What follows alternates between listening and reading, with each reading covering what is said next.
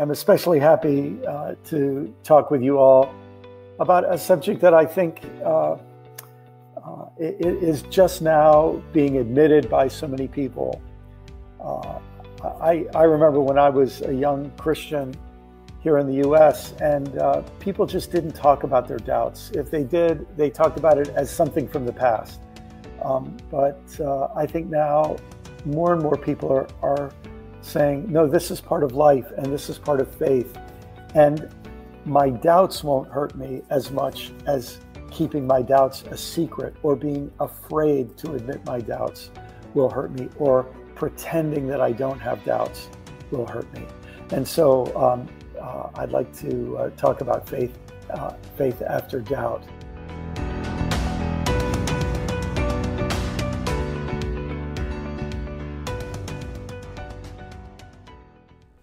Good morning, friends. Welcome to The Well. My name is Ryan Gear. I'm the pastor here. If you're new with us, you're our guest, and we're glad you're here. If you'd like to let us know, just text the word WELCOME to 480-530-7234. It'll text you back with a digital Connect card.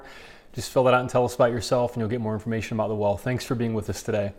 And today is the first Sunday in Lent. Lent is a 40-day season of preparation for Easter. And our Lent series this year is based on a book by Brian McLaren called Faith After Doubt: Why Your Beliefs Stopped Working and What to Do About It. So we're reading through this book together during Lent, and then every weekend the sermon will track along with the reading. And then this coming Wednesday, we're starting a brand new online Connect group to discuss the reading. So you can purchase a copy of the book wherever you buy books, and then the reading plan is online at wellchurch.org. You can get information about that online Connect group at our website, wellchurch.org as well. You can read the book, hear the sermon, and then discuss the same material at the online Connect group every week. And our goal with this series is that those of us who feel like we are in a place in our spiritual lives where we're deconstructing or trying to reconstruct something, or maybe not sure what we're going to end up doing and what it's going to look like in the future at all, we can at least have a time when we can read the same material and be honest with each other and talk and give each other some tools in our spiritual journey to move forward in some meaningful way, whatever that looks like for you. And this is very important to say, that the goal is not that we would all pretend that we agree on the same things, that we would all look the same, that we would all make the same decisions in our spiritual journey. The last thing churches need is more pretending. That's not going to help us. We want to get to a place where we can be honest about our questions and doubts with each other and journey along with each other, however that ends up looking in your life. And so that's where we're headed for this Lent. And by the way, today is a communion Sunday for us. We take communion the first Sunday of the month. And so if you'd like to participate in communion after the service, just have a piece of bread ready and a beverage, and we'll take communion together. So 65 million adults in the U.S. have dropped out of church. And another 2.7 million are leaving every year. Now, maybe that's a surprise to you, maybe it's not. Maybe you can identify with 65 million people who have dropped out of church. Maybe they had questions that they knew they were not allowed to ask in their church communities. Their church communities did not give them a place to process and be intellectually honest, and so they left. Maybe they had it with hypocrisy and disappointment, church scandals and abuse, and maybe it was just too much, and maybe that's why they left. Maybe they were turned off by the fusion of religion and politics that we're seeing in the United States, to the extent that there are Christians who are running into the arms of political authoritarianism. Some even white supremacy, with this emergence of white Christian nationalism. It's hard to tell where religion ends and politics begins in the United States, or vice versa. Maybe they were just embarrassed to be a part of that. Maybe they made the moral choice that they just can't go there anymore. And that's where their church was going. So they dropped out. Maybe they or somebody they love is a member of the LGBTQ community. And they knew that no matter how much the sign says all are welcome, it's really a bait and switch. And they figured out it's not true. Maybe they were embarrassed by the anti-science stance that so many Christians and churches have taken during COVID or during a time of climate change, and they just don't want to be a part of that. Maybe you can identify with them. Maybe you're in a place in your spiritual journey where you've gotten honest about your own questions and doubts, and you realize that you couldn't fit in to a community that you were in before. You just are not allowed to say those things. Or maybe you actually tried and you found out quickly that we don't say those kinds of things around here. And you're at a place in your spiritual journey where now you're deconstructing, you're trying to figure out what it is you believe, or maybe you're trying to reconstruct something. Maybe you're at a place where you're not sure that you can remain a Christian. You're not sure how much longer you're going to do the church thing or the Jesus thing at all. And so if that's you, I want to invite you to be a part of this series. Again, keeping in mind, we may not all look the same. We won't all look the same at the end of this 6 weeks, but we can at least journey together and help each other. And then on April 10th, on Palm Sunday, we're going to invite the author of the book, Brian McLaren, to be our special guest in an exclusive online interview with The Well. We hope you'll come back for that, and we'll get to talk with Brian about why he wrote the book.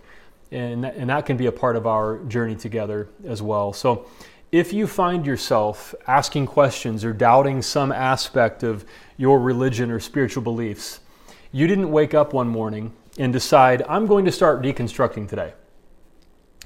That's not how it worked. You didn't make the choice that you're going to observe some things and ask some questions.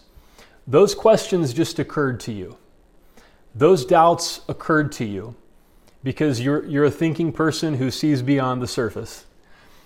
And then once those questions occurred to you and you allowed yourself to ask those questions and express those doubts even to yourself, you were thrown into a new journey. You were thrown into doubt. You didn't make the choice to ask the questions, but once you decided to get honest, even with yourself, you were thrown into doubt.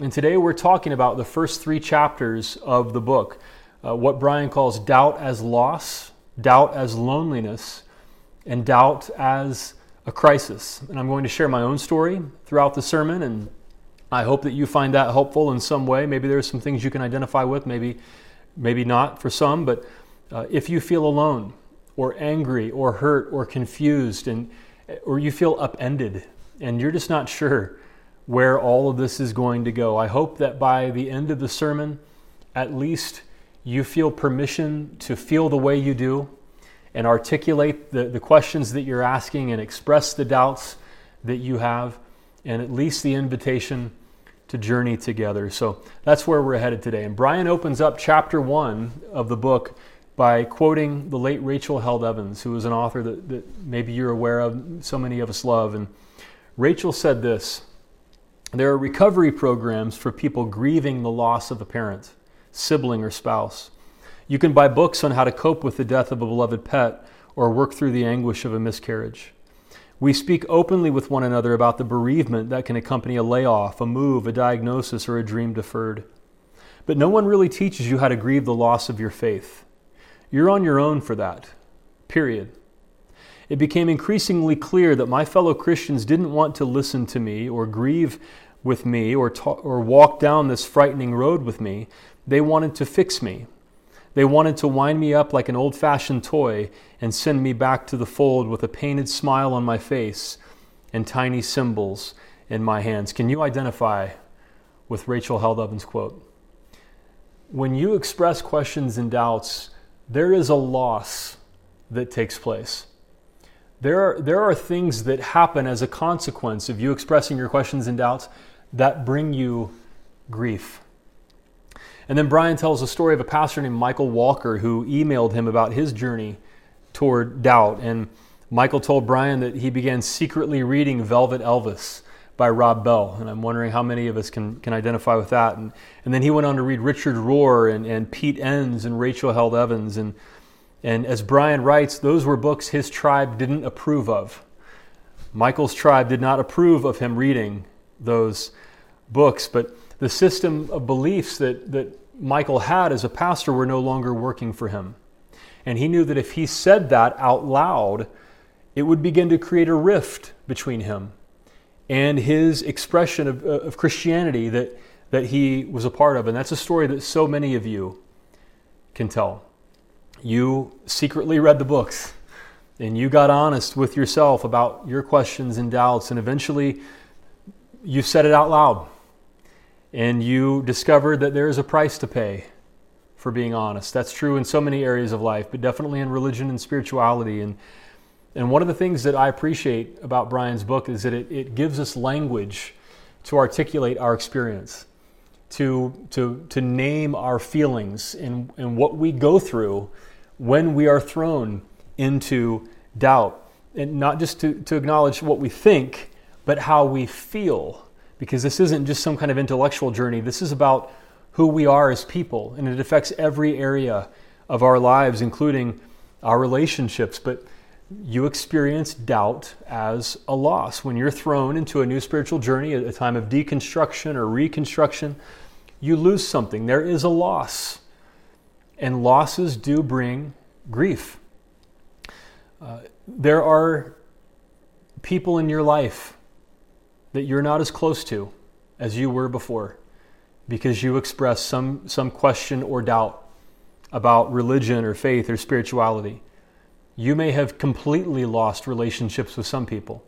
For some, maybe your relationship is strained. There's this elephant in the room. There's just that one thing you can't talk about at Thanksgiving dinner anymore. That's a loss. There's a loss of closeness there because you were thrown into doubt. Depending on your faith tradition, maybe you were taught that a Christian life is kind of like this deal with God where you believe the right things and say the right things and you do all the things, you tithe and you do all the things you're supposed to do, and God blesses you and makes you healthy and wealthy and protects you and everything just goes well for you. And you feel like now if you're asking questions and you're expressing doubts, like you're not holding up your end of the bargain anymore.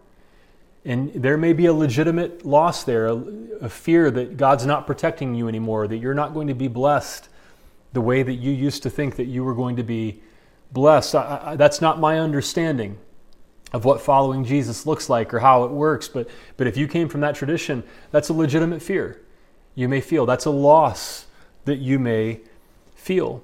When you get honest about your questions and doubts, there will be a loss of some kind. And I said that I would share a little bit out of my own journey. 2003 was the first time that I really even admitted to myself that I had some questions about faith. I had kind of realized a few things in college, but I just denied it. I didn't really want to deal with it. And in 2003, I was an associate pastor being paid full-time by a church, sitting in my office, sitting at my pastor desk, when I finally allowed myself to be honest, even with myself, about the questions I had. It was in the fall of 2003, and in this church we were getting ready to go into the Christmas season. I think I had to give a sermon during Advent, and I was preparing for that. And for the first time, sitting at my pastor desk in my pastor office, I allowed myself to say, not to anybody else, just to myself, I have some questions and doubts about the virgin birth, the Christmas story. I had never given myself permission to even say that to myself before. And so as an associate pastor at my desk in my office for the first time, I finally got honest with myself. And then you know what happens when you pull the cord, when you just tug on that one string. A few days later, I found myself thinking, I have some questions about eternal conscious torment, people burning alive forever in hell, and a loving God allowing that to happen, or creating a place like that where people would go. I have some questions about that. And I started to think, if a person, this is so morbid and ugly, but if a person is burned alive in hell for 1 minute for every sin they've ever committed, at some point, haven't they paid? Again, it's just a strange, stream of thought. But isn't there some point where they've paid? But even if there is, it might as well be day one in the light of eternity with no end. And I started asking questions about whether that's a belief that I could hold on to, and what that would say about God. So in 2003, for the first time in my life, I was honest with myself about my questions. Now, that was the beginning of my journey of deconstructing and trying to reconstruct, and that was my living. That was my degree. That was my income.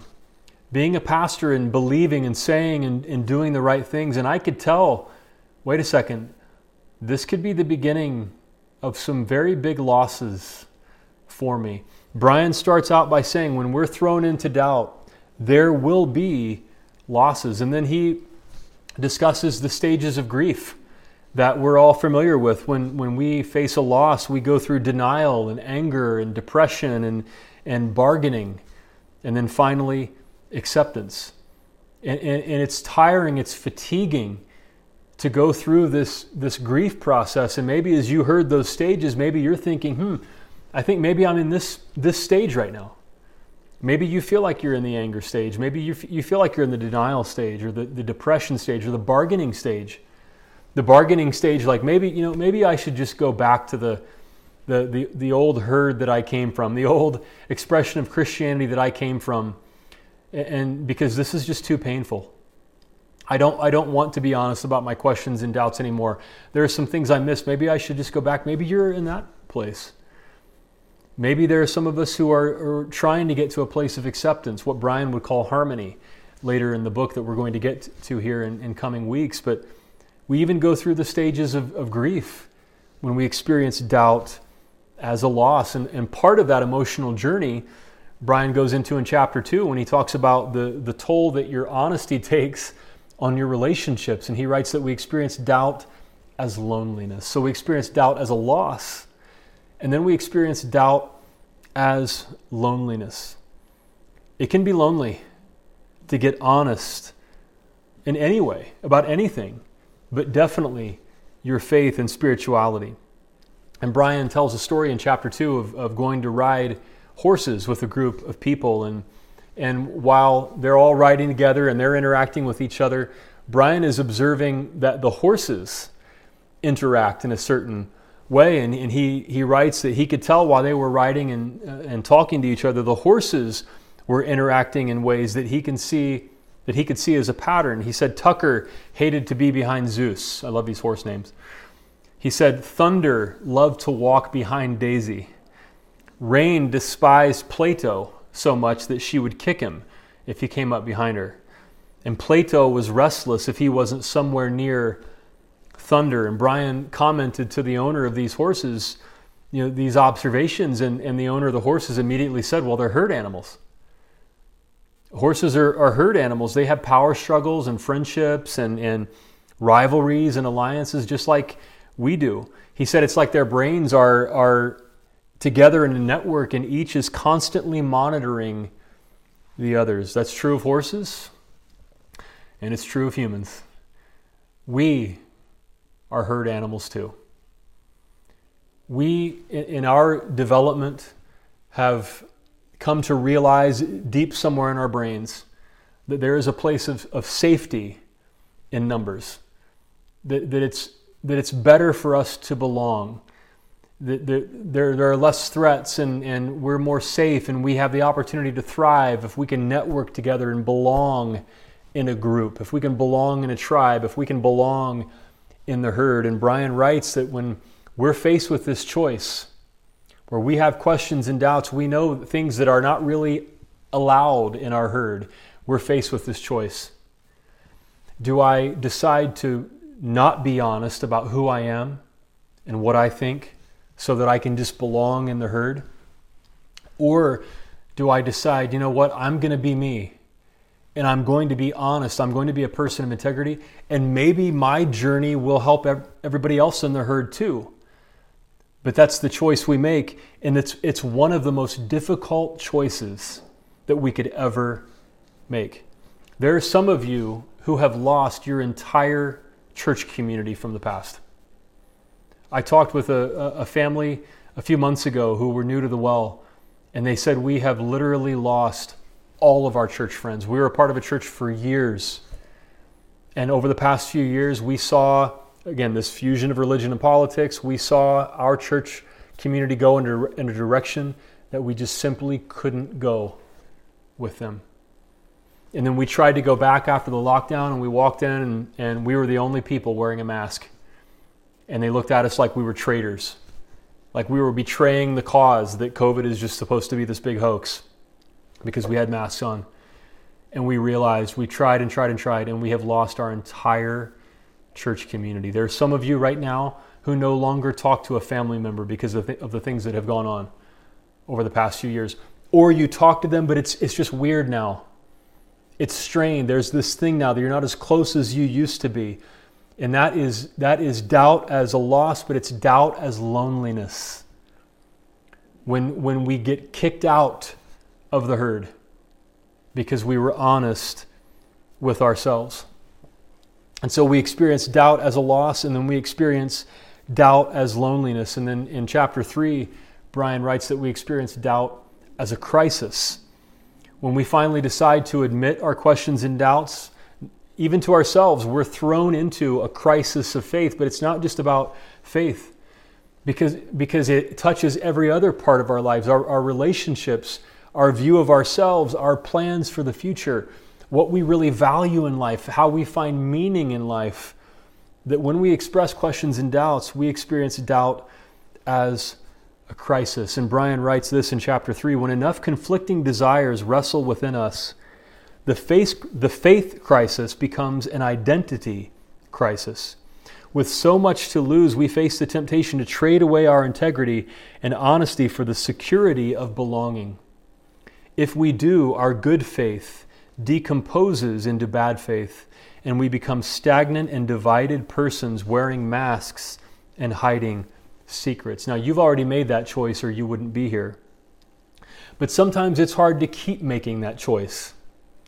When there's a herd you would like to belong in, when you feel the pain of not belonging in it anymore, when you feel the pain of those strained relationships, we experience doubt as loneliness, but doubt as a crisis because it affects every part of who we are, including our identity. We define so much of ourselves by our relationships, and when those are affected, when our life purpose is affected, when our career is affected, when our plans for the future are affected, it affects our view even of our very selves.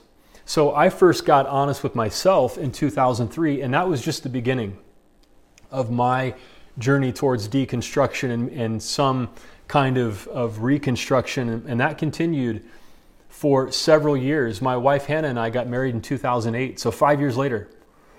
And there was an ebb and flow. There were times when I didn't ask that many questions, and there were times when I went through, months in my life where I was just in like hyper question mode and just trying to figure out what I believe and what I don't, and going through all those stages of grief. And I remember early in our marriage, standing in our kitchen.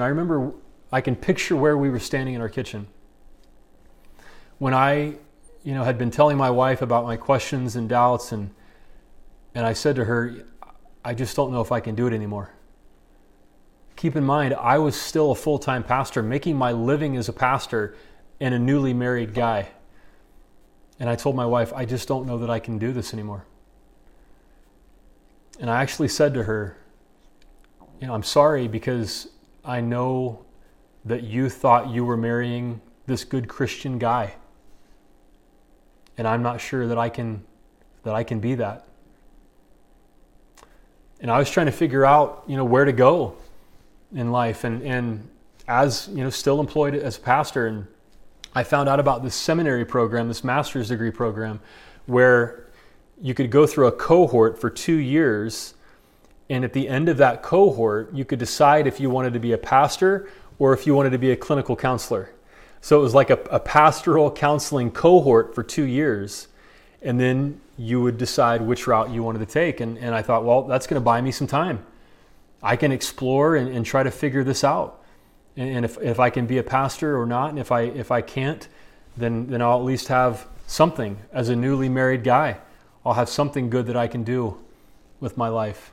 I remember where we were standing in the kitchen when we had that conversation, and I just feel so bad for my wife. I mean, since then, she's gone through her own deconstruction and reconstruction process, but I had just gotten there, a little bit before she did. But I started this seminary program, and one of the first classes I took was an Old Testament class, and the professor was Dr. Dan Hawk that I talked about last week. And he was our guest actually in an online service a year and a half, or 15 years ago, however long it's been since the COVID lockdown. And so I was in this Old Testament class with Dr. Dan Hawk. And starting the first week, he would put up artifacts from the ancient Middle East up on the screen, and stelas, carvings, historical artifacts. We discussed the Code of Hammurabi and the similarities and differences to the Ten Commandments and the law that we find in the Old Testament, the Hebrew Bible. And I saw over a period of several weeks, he was painting a picture of the culture that produced the books that we now have in the Old Testament, the Hebrew Bible. And in an artful way, he was leading the class to the realization that the Bible is different than what many of us were taught it is. And some students were miffed. You could see some of them were just getting more and more uncomfortable as the weeks went by. Not me. I was loving every minute of it. And for me, that class was a turning point where I could see that the Bible, my faith, what it means to be a person of faith, to have a spiritual life, was so much more fascinating and alive and meaningful and interesting and intellectually stimulating than I ever thought that it could be. At that point in my life, I was embarrassed to call myself a Christian. But I realized, wait, no, the Bible it's not a book dropped from heaven in its final form dictated by God. It's actually closer to being a record of our ancestors struggling with the same kinds of questions in life that we do. With their assumptions, with their views of the world, their languages, their cultures, all of the beliefs that have been handed to them, and they're doing their best to sort through it and live well and live with wisdom. And that's what I want to do. And I just had a brand new view of what faith and spirituality could be. So that at the end of that cohort, I decided to remain a pastor. And then it wasn't long after that my wife and I moved from Ohio out here to Arizona, where we are now. And we started a church called One Church. And it was a community for people like us, where people could be honest about their questions and doubts. That was our slogan, questions and doubts, welcome. And I met an entirely new community of people that I had never dreamed was possible a few years before that, when I was wondering, could I even call myself a Christian? And I had this incredible experience of community so that I wouldn't trade my journey for the world. The pain of it, the lost relationships, the strained relationships. By the time that I got to One Church and I was giving sermons that were on the internet, everybody in my social network heard what I was saying, and I lost almost all of my college friends. I lost almost all of my previous church relationships from churches I'd served in. I had strained relationships with family members that have never recovered. But I wouldn't trade it.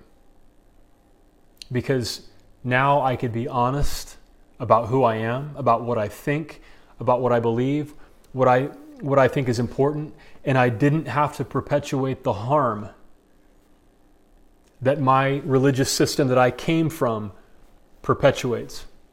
But I could be a part of healing in people's lives. I could be a part of acceptance in people's lives. And for the first time, I could experience the real gospel, the real good news. When it's good news and tears of joy stream down people's faces, when they know that it doesn't have to be the way that it used to be, that there is something new and better, and I wouldn't trade it for the world. And I love what Brian writes on page 28 in the book. He says, the greatest threat to our moral and spiritual health wasn't questions or doubts, but rather dishonesty or pretense about our questions or doubts. I've come to suspect that many of our former colleagues felt questions and doubts arising within them just as I did that day in the high school bathroom, as he tells his own story. But for reasons even they may not have understood, they dismissed their questions, denied their doubts, and refused to face and grapple with them. Publicly, they beamed a happy, confident, doubt-free smile to the church and the world. But privately, they had a frightened, doubting, troubled heart and probably suppressed their questions even from themselves. Hypocrisy and self-deception proved to be a far greater danger than uncertainty. And because I went through my deconstruction and I'm still in a process of reconstruction, my view is it never ends. We're all a work in progress. I could live free from self-deception, and I could experience the real good news of seeing people's lives changed by God's love in a way that was not possible in that old herd that I came from. I want to close with something that has completely different meaning for me than it used to have when I read it 15, 20 years ago. And no matter what your spiritual journey looks like, what it will look like in the future, I want to read this to you for your encouragement, because that's what it means to me now. And for those who have gotten honest about our questions and doubts, and we're experiencing doubt as loss and loneliness and crisis, maybe we wonder if maybe we should just chuck the whole thing, or if there's anything worth holding on to. And so this passage has deep meaning because of that. It also has meaning for another reason, because when we talk about questions and doubts, there are people who will just immediately snap back. Well, the Bible says to not doubt. We should never doubt, and somebody who doubts is double-minded. They're unstable. We should never doubt. And that comes from this passage that I want to read to you now. It comes from the letter from James in the New Testament. It's believed James was the half-brother of Jesus. And one of the reasons I like James is James speaks plainly. He doesn't mince words, and he just cuts to the heart of the matter. And I just think that James has a view of faith that is closer to what I have now. I would have never seen that 15 or 20 years ago when I read this passage. It means something completely different to me now than it did then. But I want to read this passage to you from James chapter 1, starting with verse 2. Consider it pure joy, my brothers and sisters, whenever you face trials of many kinds, because you know that the testing of your faith produces perseverance. Let perseverance finish its work so that you may be mature and complete, not lacking anything. And then in verse 5, if any of you lacks wisdom, you should ask God, who gives generously to all without finding fault, and it will be given to you. But when you ask, you must believe and not doubt, because the one who doubts is like a wave of the sea, blown and tossed by the wind. That person should not expect to receive anything from the Lord. Such a person is double-minded and unstable in all they do. And there are people who read that, and well, there it is right there. Don't doubt. There it is in black and white. Don't doubt. Ryan Gere doesn't believe the Bible. Don't doubt. I love this passage. First of all, when James writes about the testing of your faith and persevering, I used to think that was like the apocalypse.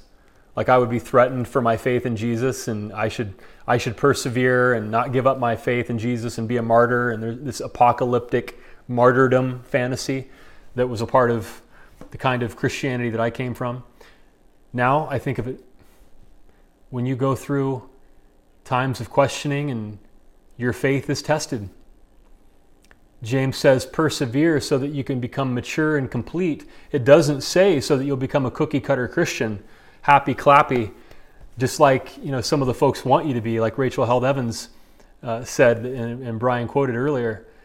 No, to be a mature person, to be a complete person, to be a mature, good person, not a cookie cutter Christian, to be a mature, good person who understands life. When your faith is tested, persevere. And then in verse 5, James says, pray for wisdom. Wisdom is different than knowledge. Knowledge is information. Knowledge can be a set of facts. But wisdom is knowing how to apply knowledge. Wisdom is knowing really how to live well, how to live with wellness. It's one of the reasons we named the church The Well. There's a double meaning. We're in the desert and water is important, so the well makes sense, but we wanted to be a community of people where we journey towards wellness. Wisdom is about living well. And then James says, don't doubt. This is why context is so important. In real estate, the rule is location, location, location. And interpreting the Bible, it's context, context, context. When James says don't doubt, what are we praying for? What are we praying for in the passage when James says don't doubt? In verse 5, we're praying for wisdom. We're praying for the ability to live well, to persevere and to become a mature person, to become a good person, and to live well. James says, when you pray for wisdom, don't doubt, because God will answer that prayer. Reminds me of something Jesus said, when you ask, you will receive. When you knock, the door will be open.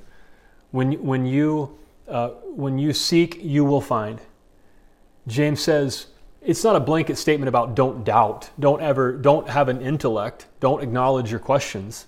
James says when you're praying for wisdom, it's the opposite of being anti-intellectual and lying to yourself. It's the opposite of that. James says when you're praying for wisdom, don't doubt that your prayer will be answered. When you seek wisdom, you'll find it. James says you don't have to doubt that. I love this passage because it means something completely different to me than it used to mean. And then one more reason that I love it is verse 27. Because there are some of you right now that are thinking, I don't know if I can even remain a Christian. I don't know what my spiritual life will look like a year from now, 5 years from now. Maybe you feel anger. Maybe you're in the anger stage. Maybe you feel lied to. Maybe you feel like people took advantage of you. They told you fairy tales and you are resentful. If that's where you are, that's okay. That's normal. Maybe you're in a different place where you're just confused. You're just sad by the loss and you're not sure what to hold on to. You're not sure if anything is worth holding on to. I love James chapter 1, verse 27. And it means something completely different than it used to. James writes, religion that God our Father accepts as pure and faultless is this: to look after orphans and widows in their distress, and to keep oneself from being polluted by the world.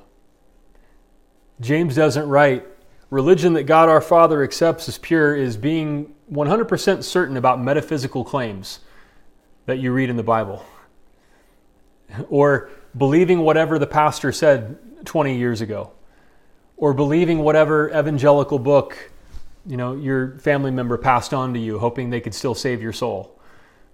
James says, no, that's not religion that God our Father accepts as pure and faultless. James says it's this: look after the most vulnerable people in society. And don't let yourself be corrupted by the nastier parts of this world. Don't be evil.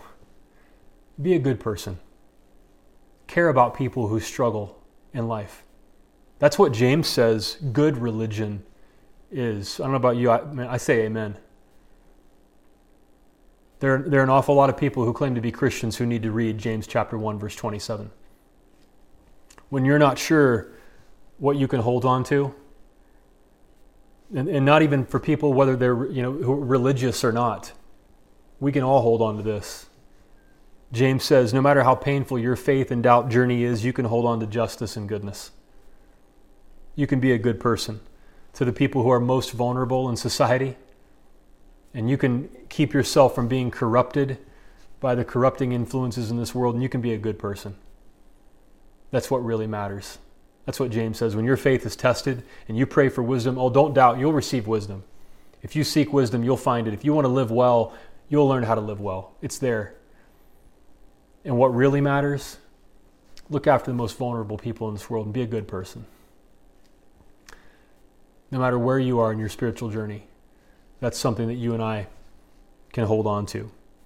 And so we don't choose to wake up one day and start deconstructing. Once we get honest, we're thrown into doubt. And as Brian opens the book, we experience doubt as a loss and as loneliness and as a crisis, because it can affect all parts of our lives. And even if we don't know how it's going to turn out, and it's not going to turn out the same for all of us, there are things we can hold on to. We want to live well. We want to be people who can live with wisdom. And if you seek wisdom, you will find it. And no matter what, there is something we can hold on to. The New Testament even says religion that God accepts as good is to look out for the most vulnerable people in society, to care, and not become corrupt, not become a part of this corrupt system, to care about justice and goodness. And those things won't lead us wrong. We can hold on to those things no matter what questions and doubts we have. So that's how we begin our journey this Lent. And I want to invite you to take communion with us. If you want to pray for wisdom, if you are looking to Jesus-inspired spirituality, and you're trying to sort through questions and doubts and figure out what that can look like in your life, I invite you to take communion with us now. You don't have to have anything fancy. I have a regular piece of bread, and you can grab a beverage and a piece of bread and take communion with us. And when Jesus shared this meal for the first time with his disciples, it was the night he was betrayed, the Last Supper. And he was with his disciples that he belonged with, and they belonged with him. They had been kicked out of the herd. Jesus was eventually crucified for that reason. But Jesus shared a meal with his community where he belonged and where they belonged. And Jesus picked up bread and he thanked God for it. And he broke it and he said, "This is my body, broken for you. As often as you eat it, remember me." And so let's eat the bread together now.